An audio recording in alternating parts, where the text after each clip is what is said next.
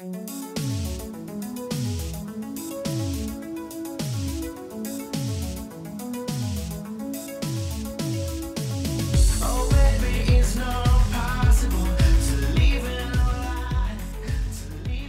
friends and comrades. This is Rob in the shadow of Rockford Tower, behind enemy lines, in the heart of the Delaware Way darkness.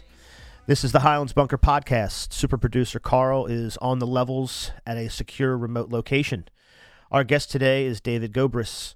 David is a Delaware native who, since 2017, has worked in many aspects of the legal cannabis industry, from grow houses and dispensaries to regulatory compliance, and even a stint with infused cannabis fine dining, which I'm very interested in. We're going to discuss what works and what should be imitated and what doesn't work and what should be avoided as the Delaware General Assembly once again considers its own legal marijuana legislation. Hello, David. Thanks for joining. Thanks for having me on. Yeah, I'm pumped about it. So you're from here. Tell us a little bit about your background. Like, where did you grow up here? What was it like? When did you move out? Yeah, so I grew up in Newark. I moved to North Wilmington when I was in high school, went to Wilmington Friends. Then I moved out to Colorado. I moved out here permanently in February of 2019, start working the regulatory side of the weed industry after I graduated school. But I spent some time in the summers working on different projects in Colorado before then, including disposal of marijuana waste and trying to bring more sort of sustainable practices to the growing side of the industry. Now, did you go to university out there or here, or like what? I went in Sarah Lawrence College up in New York. Okay, all right. Yeah, I mean, so I'm going to put this together just so you're, as a Wilmington Friends guy, you're familiar with the Highlands aesthetic here and the fanciness over here, and of course Sarah Lawrence is what was called a very progressive, sort of open-minded education, liberal education over there. So they're who turned me into the commie bastard I am today. Yeah. You know what? Everybody's got to have their their thing. That works. That definitely works. So let's get into it. I kind of want to review just really briefly the Delaware proposal, the law proposal as it sits, what the status of it is, and then we can start kind of picking it apart for how it compares to things that have worked in other places and in Colorado and maybe not, and so we can kind of critique it in that sense. So first of all, the oversight is going to be done by basically alcohol and tobacco through Homeland Security. I hate the idea of that. There'll be a new division for cannabis specifically in that sort of hierarchy.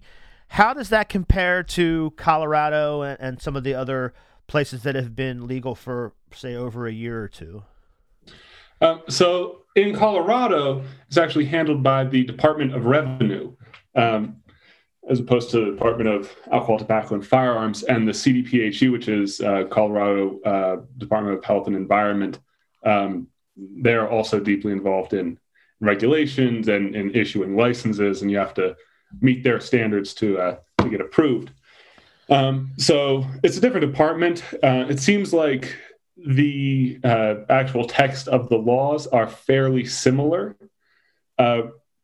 There's some stuff that's good in there that it might avoid the sort of pitfalls that we've run into here in Colorado.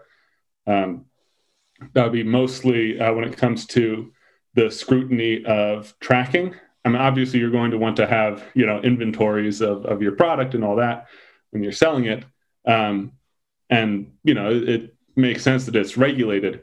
But in Colorado, it really kind of goes overboard, and the reason they do that has a lot to do with sort of perception that weed is in a different class of drugs. A lot of people that write these laws don't know the difference between marijuana and heroin, and that is something that larger companies can kind of exploit, because when there's that much rigor applied to a substance, more so than I think that here in Colorado, some of the most regulated industries we have is the gambling industry. The marijuana industry is, puts the gambling industry to shame when it comes to sort of extremely aggressive kind of tracking of the plant. For example, in Colorado, if you were to buy an edible, that's a product that has from plant to sale has been through several steps of processing. Several different plants were, combined to make concentrate, which was then combined with other concentrates to make the edible, and all that information has to be on the package. So it's sort of like if you were to buy a bottle of vodka and you could trace which individual potato plants from the field it came from. In an environment like that, that's a good opportunity for, very large capital to kind of squash the smaller businesses. Yeah, and I guess that's simply because of the infrastructure and the equipment and the personnel required to handle that sort of administration at every step, I would say. I mean, is that pretty much what it is? It just makes it a very difficult oversight process and tracking process. So there's a lean towards, needing more capital to be able to satisfy those tracking regulations. Exactly. Tracking and tracking isn't the only area of regulation where a high level of scrutiny means that there's a barrier to entry, because you're going to need a lot of capital to actually, play by the rules, because the rules are a bit too stringent. And I think that's something that Delaware does a good job of, is having social equity programs, which is basically the logic behind social equity programs is that because there's been so many lives ruined and so much atrocities of the drug war for nonviolent offenses, the people who are most impacted by it are the ones that ought to benefit from its legalization.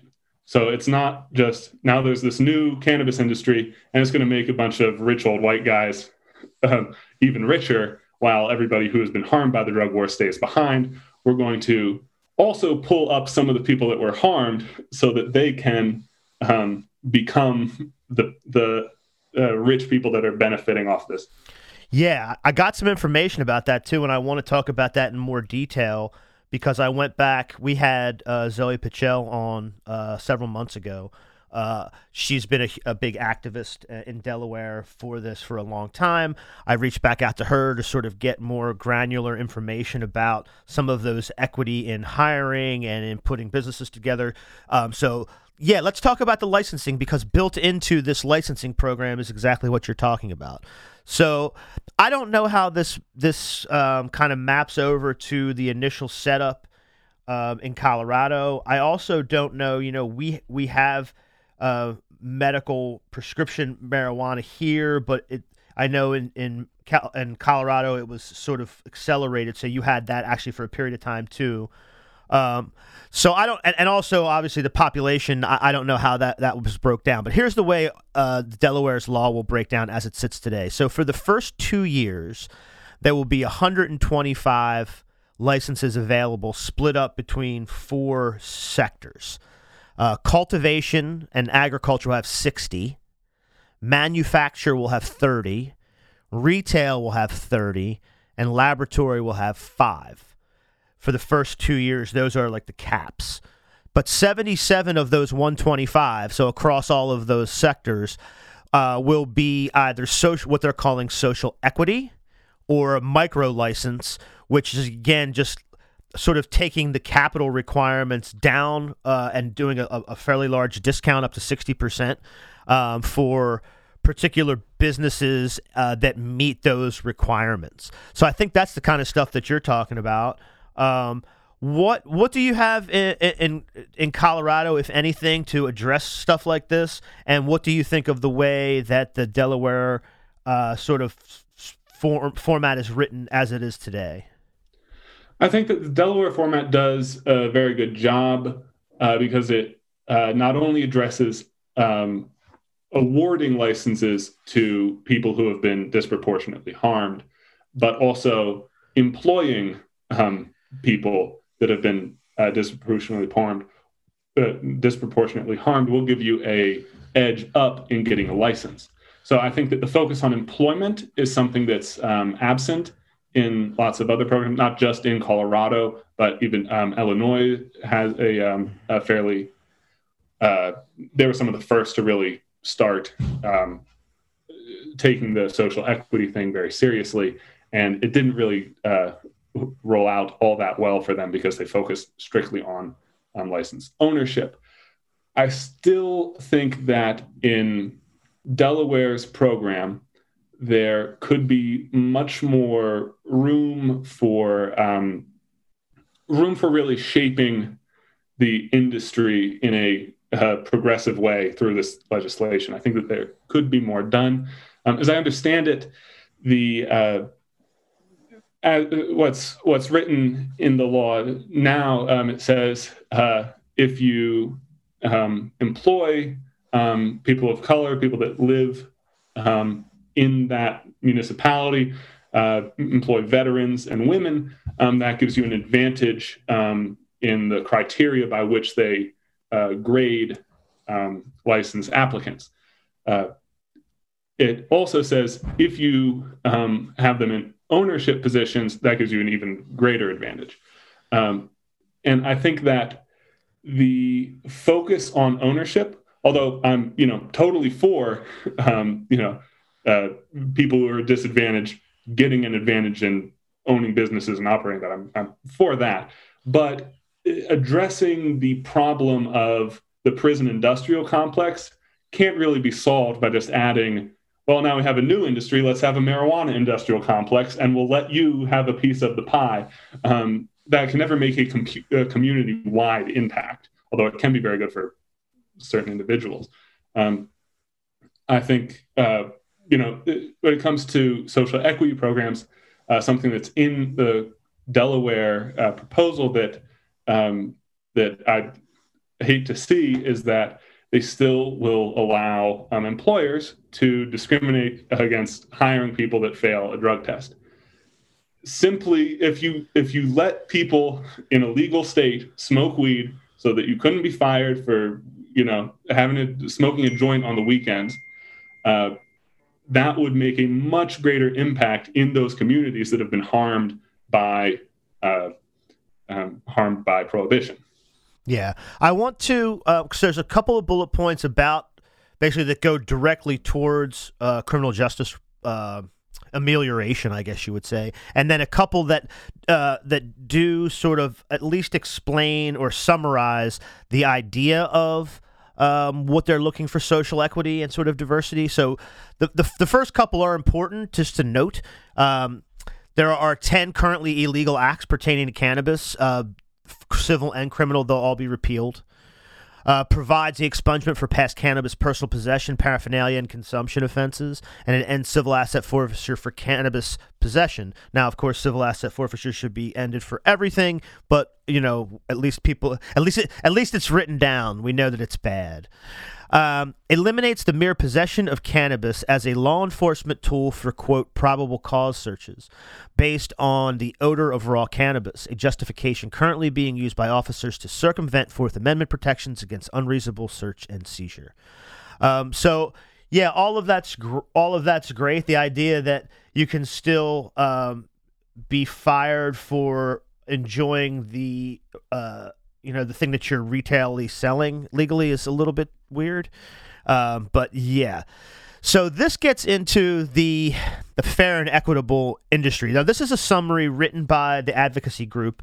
It's not a finished product, but I think it gives a pretty good idea of where the thing stands today so that people kind of have an understanding of what we're talking about when we're talking about, like, hey, if you employ this number of veterans, you get a score. It will be scored, and there will be, sort of a benefit given to folks who try to adhere to these particular guidelines. So I think it's important to at least understand what they are. So promotes a fair and equitable industry by establishing an entire social equity section, which carves an avenue for legal participation in the industry by small, unregulated retailers and individuals and communities previously adversely impacted by cannabis prohibition.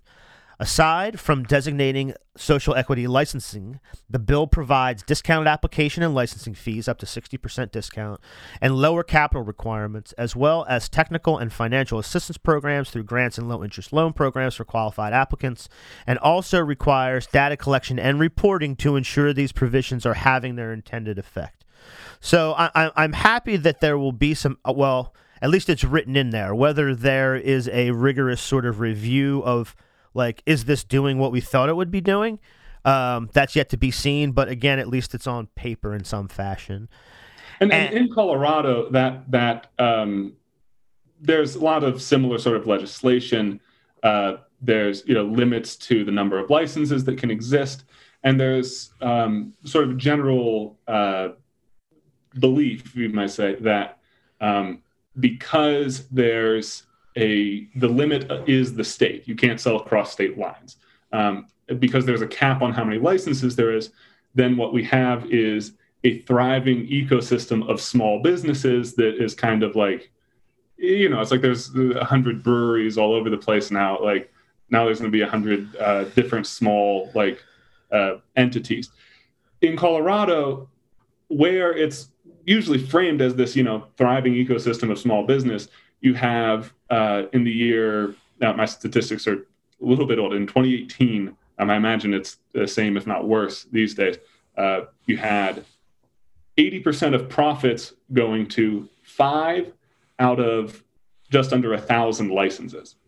So just because it's a smaller, it's operating on a smaller scale, it's still the kind of tycoon versus smaller guy dynamic that you see everywhere in capitalism.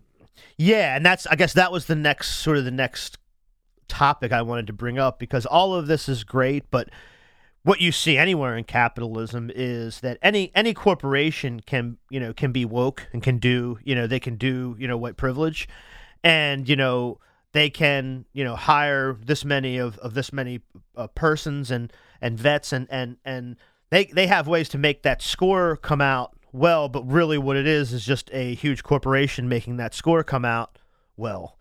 I am glad that they are focusing on micro licensing for cultivation too, and to promote to promote smaller ones, because I think that will help. But I wish there was an explicit sort of mention that cooperatives and that worker cooperatives would be given the same explicitly the same score bump. If you said not only am I as an entity going to hire these people and create, these are the benefits that we're going to pay and this is how we're going to conduct our business, but also we're all going to own it together.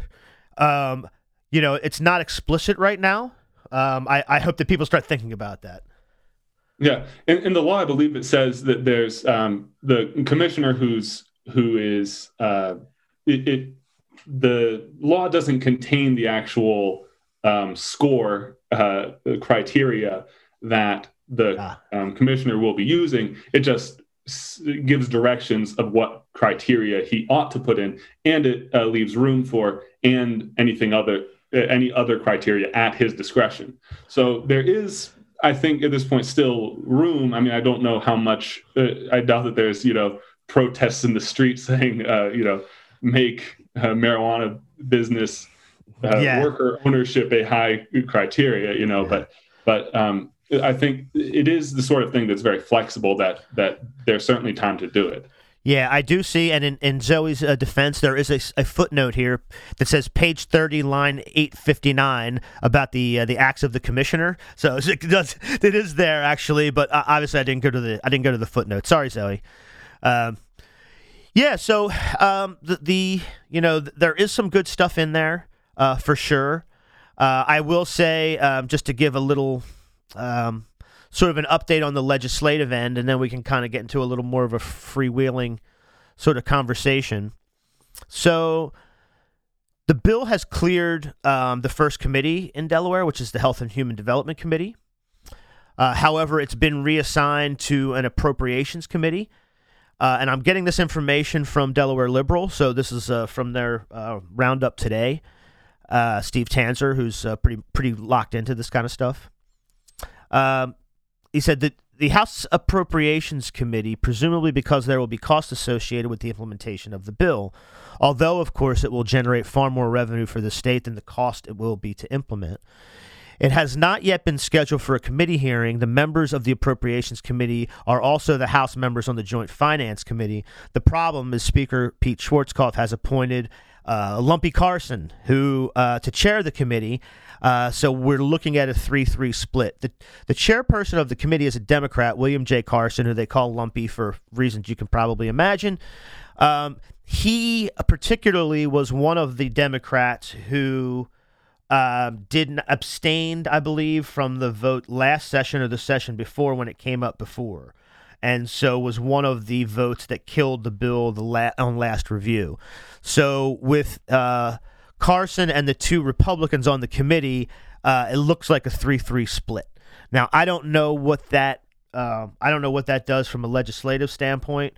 But it probably will not surprise you to learn that Speaker of the Delaware House was a former state police officer. This is a sticking point in Delaware all the time. Is all of these bureaucracies and even the elected officials is just replete with cops. So they have a sort of a huge say in how this gets implemented. What was that like in the? In Colorado, the Democrats are generally conservative. I mean, Hickenlooper at the time was a very corporatist sort of neoliberal Democrat. How has it been politically, and how has it been? I don't know whether the police themselves or what other sort of special interests have sort of aligned to just make it more difficult to do the things that we would like to do. Yeah, well, certainly the case that in Colorado, a lot of the Democrats you would recognize them as Republicans a few decades ago. They have identical kind of policies and ideals. There is definitely an imprint in the Colorado law. Some of this you can't blame entirely on the government of Colorado. A lot of it does come from the federal prohibition, but plenty of it you can blame on Colorado, where laws are written with, for example, a law that I've actually worked to get changed when I was working in marijuana waste disposal was that all parts of the plant, including the roots, including the fibrous sticks, stuff that has 0 THC content, had to be treated as a public safety hazard. That was, it was classified as a threat to public safety and had to be dealt with accordingly. The law says you had to grind it up, pulverize it, make it unrecognizable, which is impossible because it smells. You're going to recognize what it is. It's a ludicrous law. And on top of that, you had to mix it with another non-consumable substance before it goes off to the landfill, which means double the volume going to landfills that there ought to be. Composting it or recycling it at that point was not permitted. We were able to get that permitted by petitioning the MED, that's Marijuana Enforcement Division, subsection of the Department of Revenue here in Colorado. And we had a project where we composted the leftover materials and turned them back into soil, which then we would use to grow more marijuana and have a more sustainable cycle there. So lots of laws that are written prevent a reasonable, sensibly functioning industry. That the scrutiny of making sure that the public threat of marijuana roots doesn't harm women and children. Now, these kids on these streets they will be grinding up those stems and smoking those stems. I mean, that's well known. But is it doing anything? It's not. Yeah, I mean, it goes to this idea that you mentioned before, and this is sort of the next topic, because there's a couple of things I want to talk to about this topic. But perception. A lot of it has to do with just perceptions that people have about what's dangerous or what needs to be addressed when really you don't necessarily know what you're talking about. The first big one was the article that you sent me from sort of a. I want to kind of call it like something you'd see on like LinkedIn about like, hey, you know, this is sort of like how you can do a marijuana business, but it was all about like comparing it to fine dining and basically saying, well, if the waiter, you know, smelled like weed and was wearing a flannel shirt, you know, you'd be very uncomfortable. So you have to run your cannabis operation real fancy because, you know, no one wants to come in and think they stepped into like, you know, the parking lot of a dead show at the Oakland Coliseum in '79, right? Like, first of all, sometimes it is cool to walk in a place and it feels like a dead show. But like, that's not what, you know, that's not what's happening. And, you know, you juxtapose that against just last week, I guess, you know, about a dozen Biden staffers in the Biden administration were dismissed because of past marijuana use, which, again, is ridiculous on its face. But it should also indicate the kind of person who is going to be an eager little, you know, Ivy League beaver to get a presidential administration, you know, position. So you can kind of picture what that kind of person is like. And then they just lost their job due to marijuana use. So it sort of shatters that perception that I think is going to be necessary so we can start talking about like real issues in this market. But yeah, I wonder what your thoughts are. First of all, about that article you sent me and about sort of the corporate framework by which people think this needs to go, and then maybe the Biden thing too. Yeah. Well, I think you make a very good point that not only is so the article is geared, it's advice to people who have invested in marijuana businesses as to how those businesses ought to appear. And there's a lot of like dog whistle racist things in there, like, you know, pants must be worn at the waist and employees can't like talk in slang. And like, there's a lot of, you know, subtleties that there are hints that not only are just, you know, gross and boorish and all that, but they're also inaccurate. I mean, I've worked as a bud tender, and when you talk like a drug dealer, people are more likely to buy drugs from you, you know, and obviously it's a certain, you know, depending on your customer, they might not want that. But I think that the opportunity you have going from what I believe is a pretty restrictive, you know, it's pretty tough to get access to a medical card in Delaware, industry to a industry where weed is something that's, you know, legal recreationally. You have a chance to really shape the kind of culture and all this legislation, including, you know, who are the types of people that own businesses, really does impact that culture. Like I said, I lived in New York. I feel less like I'm breaking the rules if I'm walking around Brooklyn smoking a joint in broad daylight than I would walking around in Denver, because public consumption is not allowed.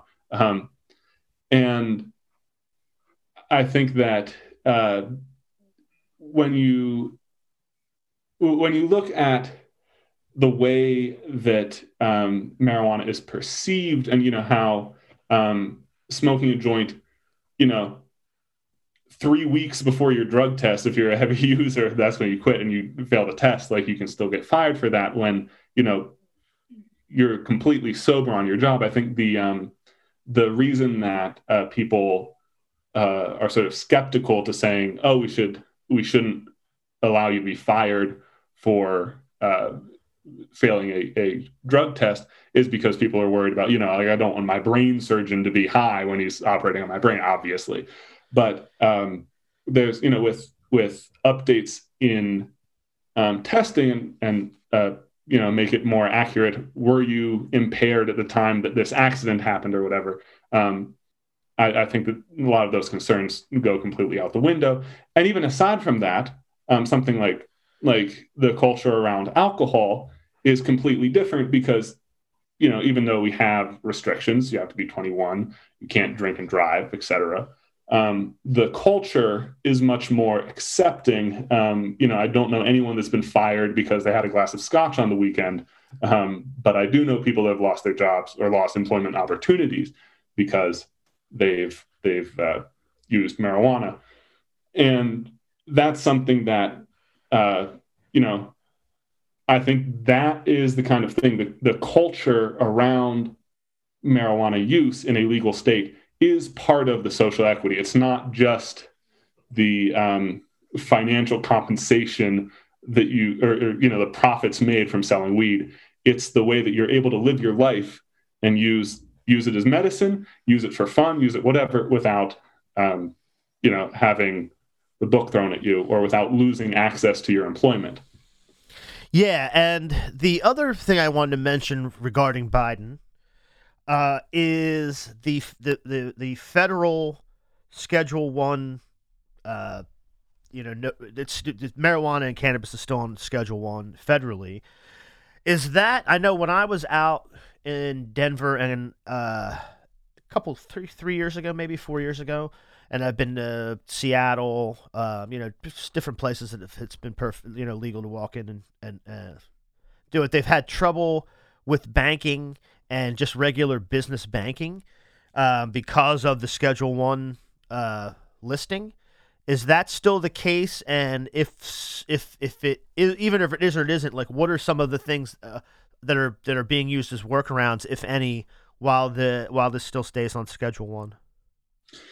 Yeah, so there are banks that are specifically have cropped up to meet that market of marijuana businesses, because most major banks won't touch the money.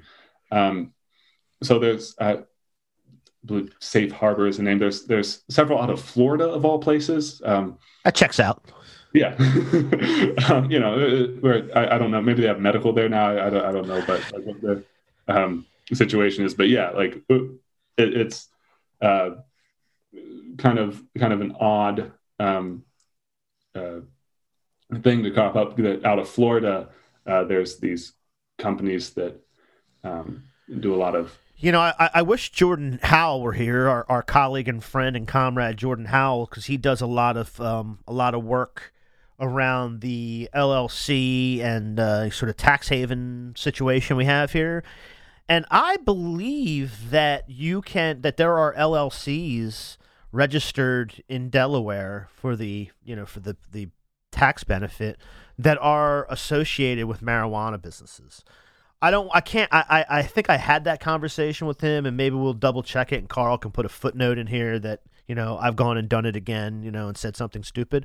But I believe that that's true, and I'm not surprised by it, because obviously we'll let some things go, sort of and turn the other way on it. But yeah, I think that's going to be an issue here too, is, the financing end of it, not necessarily financing, but just being able to have a cash flow, sort of in and out of a shop you're running or a grow that you're running. It's just going to make something even more difficult. I don't know, because the medical part of it that we have in Delaware is so small and more or less insignificant. When it gets bigger and these licenses go out for retail recreational use, I always wonder how that's going to work, because I know other places have had big problems with it. Yeah, certainly. And I mean, the fact that it's still Schedule 1, well, speaking of companies inexplicably based in Florida, there's this company called Metric that a lot of states use. California just adopted it, although they weren't using it before. Colorado has always had it, and half a dozen other states use this from Florida that tracks every individual marijuana plant and basically has the state mandates you as a marijuana business hand all your data over to this company that's based in Florida, so that and they're a sort of inventory managing service, more or less, which is only justifiable if there is federal prohibition. If you really do need to track every single plant to make sure that none of it ends up on the black market. If there is no black market, that kind of scrutiny need not apply. But I doubt this Florida-based company is just going to say, oh, yeah, all this, the state mandates that all these dispensaries give their sales data. That's no longer necessary. We don't need to do that. I think that they're going to keep. Yeah, I'm sure whatever venture capitalist firm is behind that operation has some sort of nefarious, dark lobbying arm who's paying somebody something to make sure that they can continue to do business, I imagine. Yeah. I wouldn't be surprised, and even if even giving them the benefit of the doubt, even if they do believe that what they're doing is good, just the incentive structure. A lot of consulting firms, a lot of like regulatory compliance, which is the area of the industry that I'm in right now.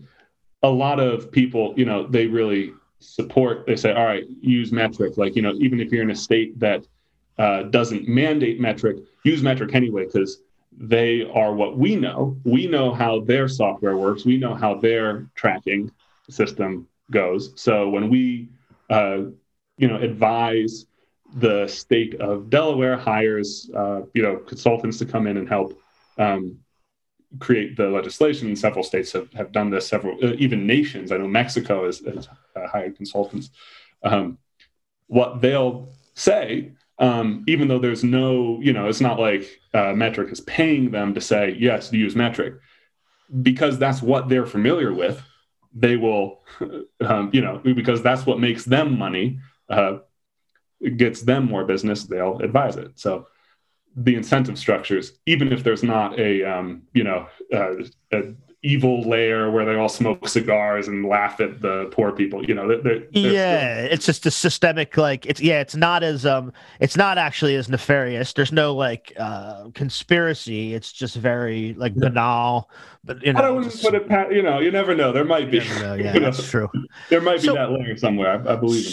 So what is it that you're doing now on the compliance side? Like, what I find this interesting, just because I worked a little governance and compliance before. I wonder how that segs into this industry. And I mean, I assume you're just looking at numbers and tracking and doing QA on, spreadsheets.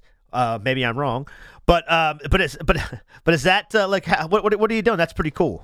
Yeah, my area is in a different end. So I do responsible vendor training. So in Colorado, I don't believe there's anything like this in the Delaware laws, which I believe is a good thing, honestly. In Colorado, they have a program where if there's an infraction, and the way the rules are written, there's going to be an infraction. If somebody comes to your dispensary and says, oh, this vape cartridge, it's not hitting right, because they never hit right.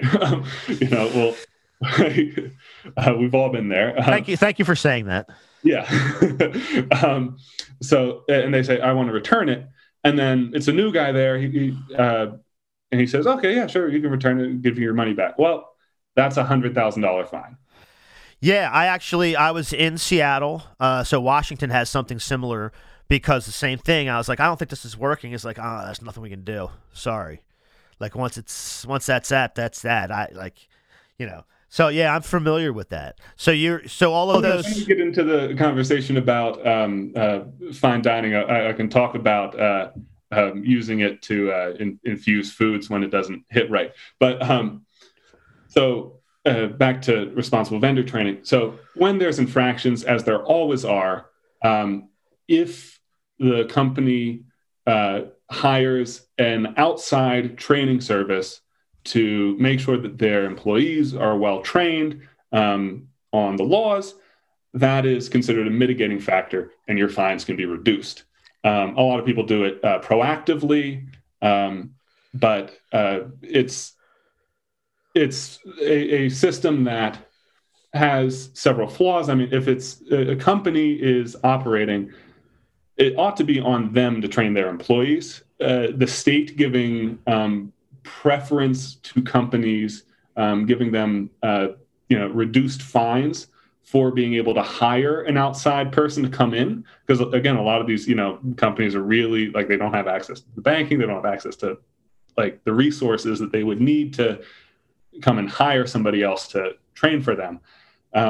It's just not the best system, and having worked in it, and I've actually written to the MED, Marijuana Enforcement Division, to sort of address some of these issues, and I don't expect to be, or I hope not to be, working in this area of the industry. Although I do think there's some, it's good to have your employees trained. There is some value to that, but the structure under which is trained, where there's preference given to the businesses that can pay for a responsible vendor certified person to come in, that doesn't really shake out that well. Yeah, I mean, I'm always on edge because even the dispensaries that exist today in Delaware, there's not many of them. They're very corporate.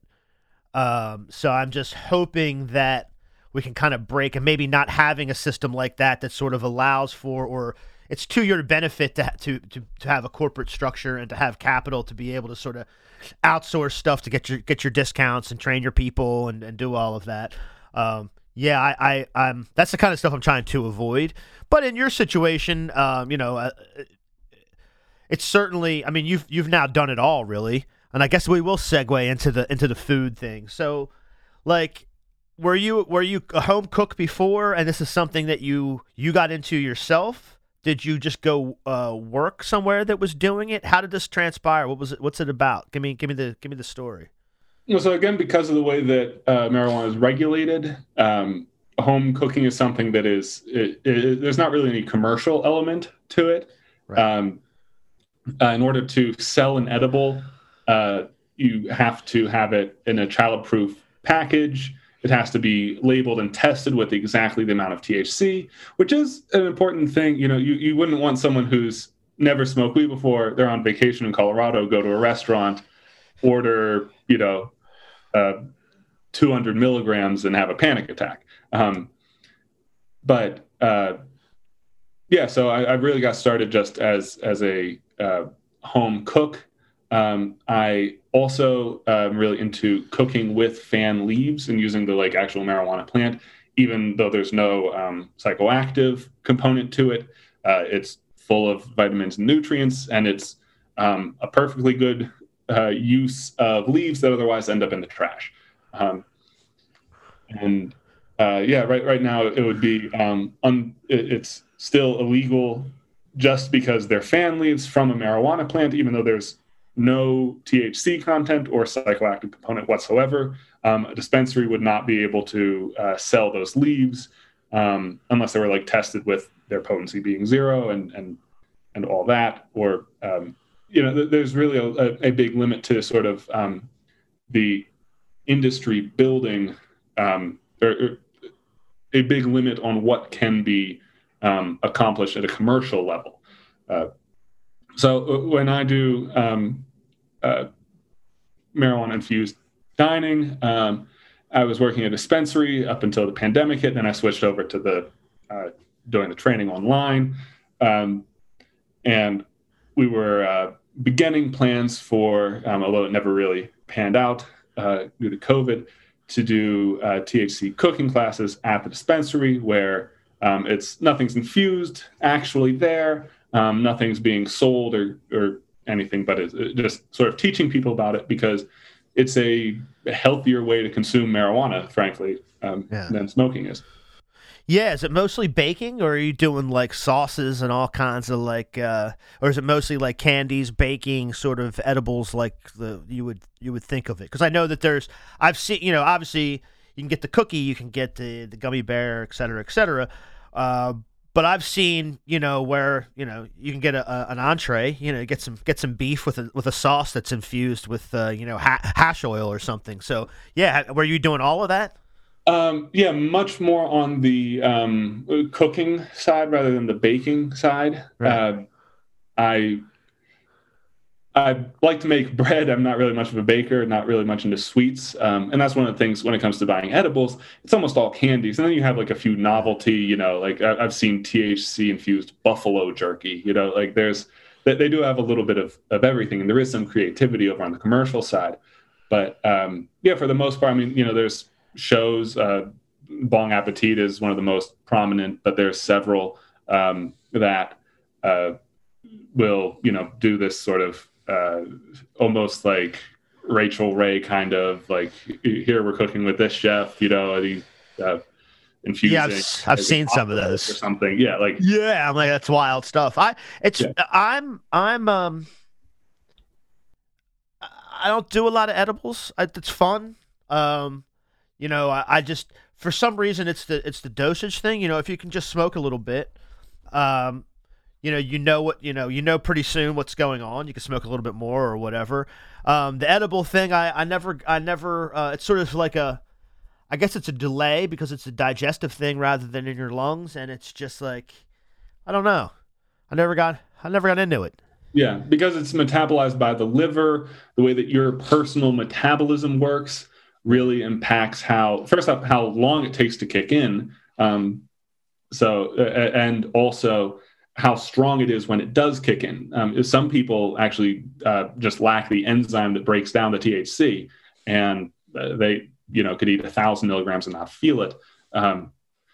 Other people, 10 milligrams will put them on the floor. So and that's another thing. Actually, I noticed there's something I'm a little confused by in the Delaware law, where it says that the maximum amount of it per package of edibles is 50 milligrams. And then it says, when it's talking about liquid edibles, it's 500 milligrams, which is a very big difference there, Yeah. Factor of 10.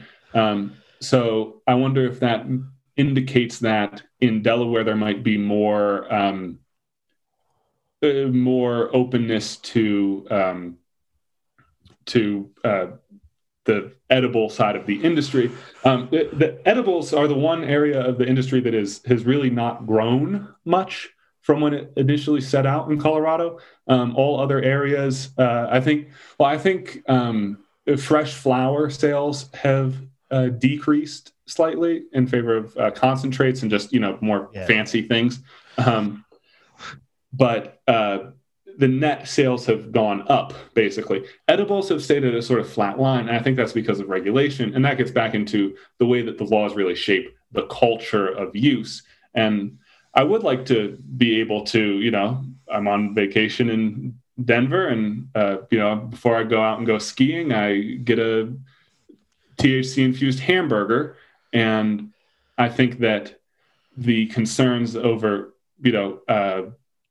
a novice that really shouldn't have more than 5 milligrams to start off with, that kind of thing can be implemented, even if you're not really measuring the exact THC percentage. You don't send that hamburger off to a lab to get tested the same way you do when you buy chocolates and gummy bears. Yeah, and my thing is too, everybody's just sort of, it's a perception thing as well. Like, everybody kind of needs to relax. Certainly eating too much of an edible can really put you in a place, a particular kind of place. You said panic attack before, like, I don't get them really anymore, but I get it. Like, I know people can do too much and not feel good. But you cannot OD, people. You can't overdo. I've been trying my entire life every day. I'm running a daily experiment to try to do it, and apparently it can't be done. So yeah, I mean, I tell people when I go into these, because I don't, obviously it's not a daily experience, but I've been to, Amsterdam and different places in Holland, Seattle, Denver, etc.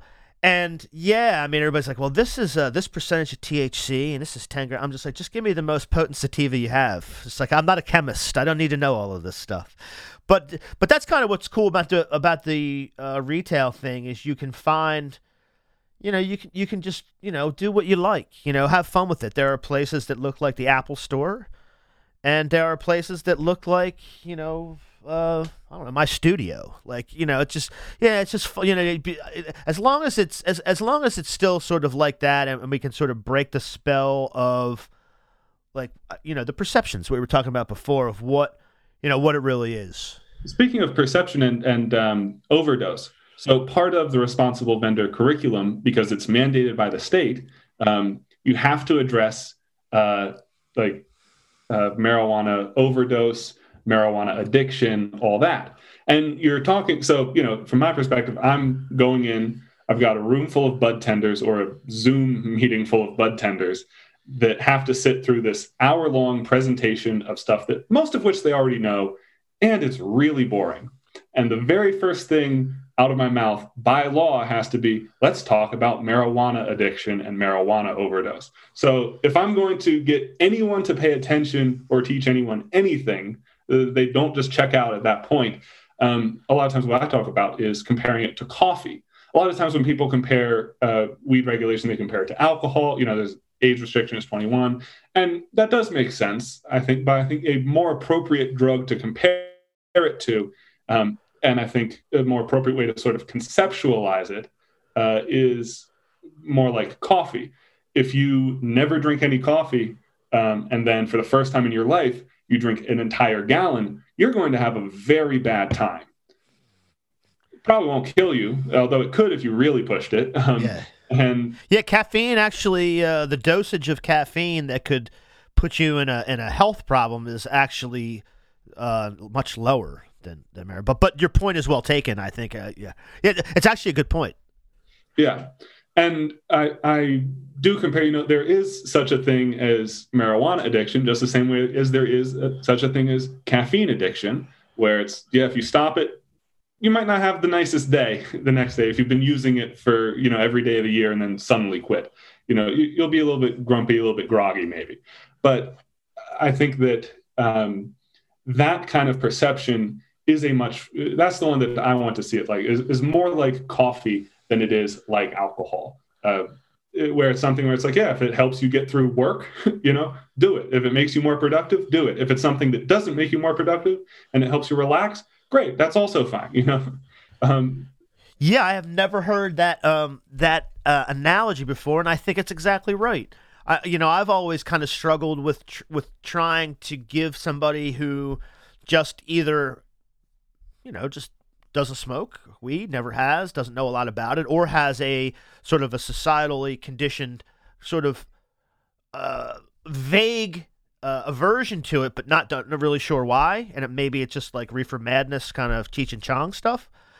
But the coffee thing actually fits pretty nicely because, I don't think people understand, and I've said this on the podcast before, I'm a stoner, I smoke every day, and I can get work done. I can go out, I can read, I can do this. Like, it's more for an anxiety thing and just feeling a little lighter and not feeling wound up and irritable.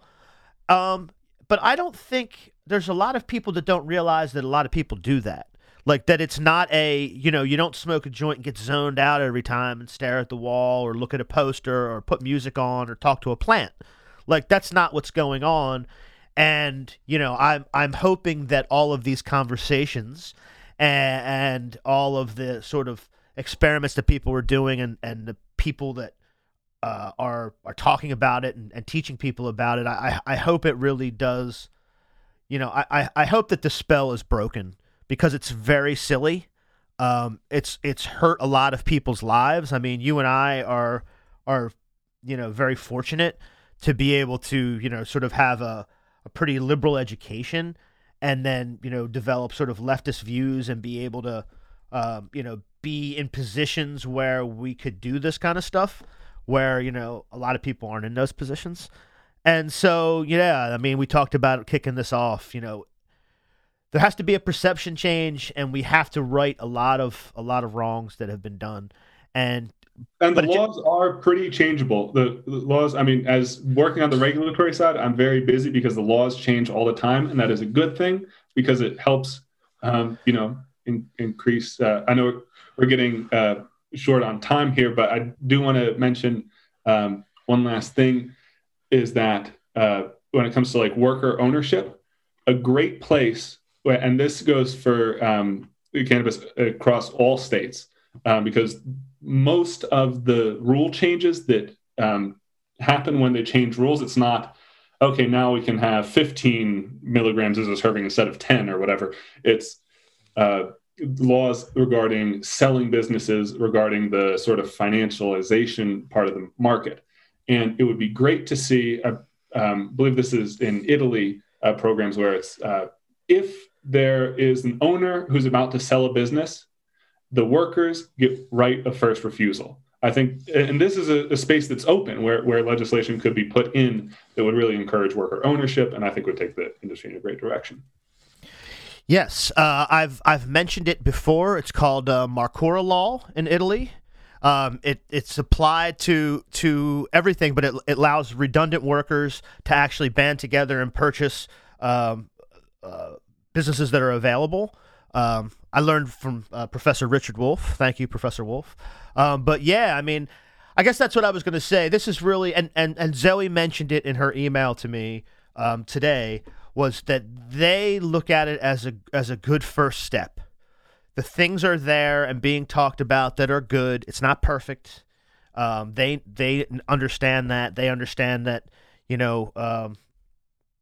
negotiations have to be done, but there are people willing to sort of take this opportunity as something that's brand new, a brand new big market, and sort of shape it the way we think will be equitable and beneficial for the people who want to use marijuana, who maybe want to get into farming, who just need an equitable chance at something new. And this is an opportunity to do that because it is brand new.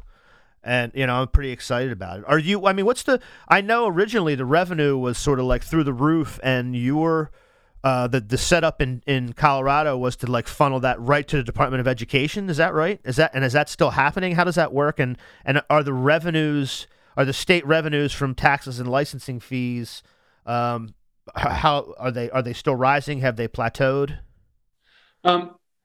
This isn't really my area of expertise, but I can speak to at least one part, is that the taxes come largely from sales tax, and come from the point of sale. I mean, it's taxed at, I believe, 27% on top of whatever the price in the store is.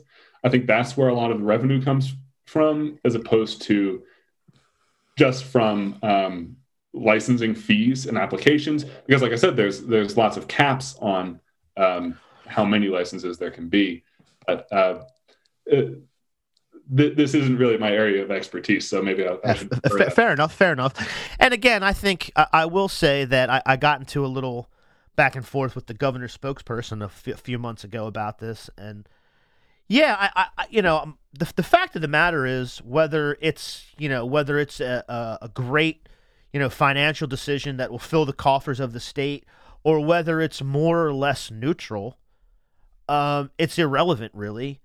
It's something that people enjoy, like coffee or alcohol too. So yeah, I mean, and so there's going to be a new niche in the market, and we have an opportunity to make it progressive. To make sure that people can unionize where they work, to make sure that they can perhaps come together as a cooperative and run something together, but all of that stuff, and it can't be an opportunity that we miss. And luckily, the culture around it is, not for nothing, most of the stoners are pretty cool. You guys have probably noticed we're pretty cool. So yeah, it's starting a market around a lot of people who are creative people, who are people, and they have a spirit, and they're not all about the individual. So yeah, I hope for the best. Before we go, give us the Instagram, the culinary stuff you were talking about, because I want to rep that. That's TH Culinary.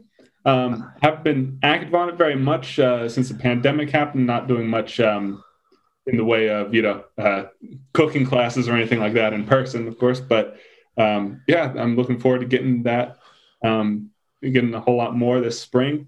And yeah, it's just all different my infused cooking adventures. So nice. Check it out. David, thank you very much for joining. I really appreciate it. Yeah, it was really cool. Everyone, I hope you enjoyed our conversation. We're going to be talking more about this bill. We're going to be talking more about all kinds of legislation coming up in the next week or two with Dustin Thompson of the Sierra Club and with Delaware United. And yeah, a lot of progressive stuff on the horizon. We have to stay on top of these legislators because if we don't they're very easily distracted.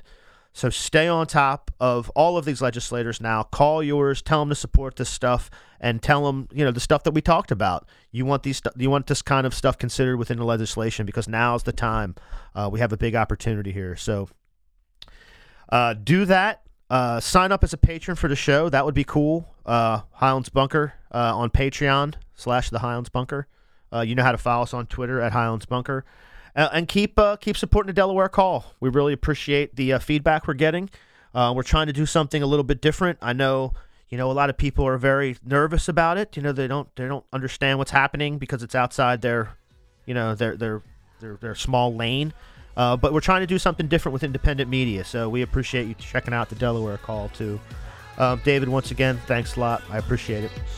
Yeah, thanks for having me on. Yep. Left is best, everyone.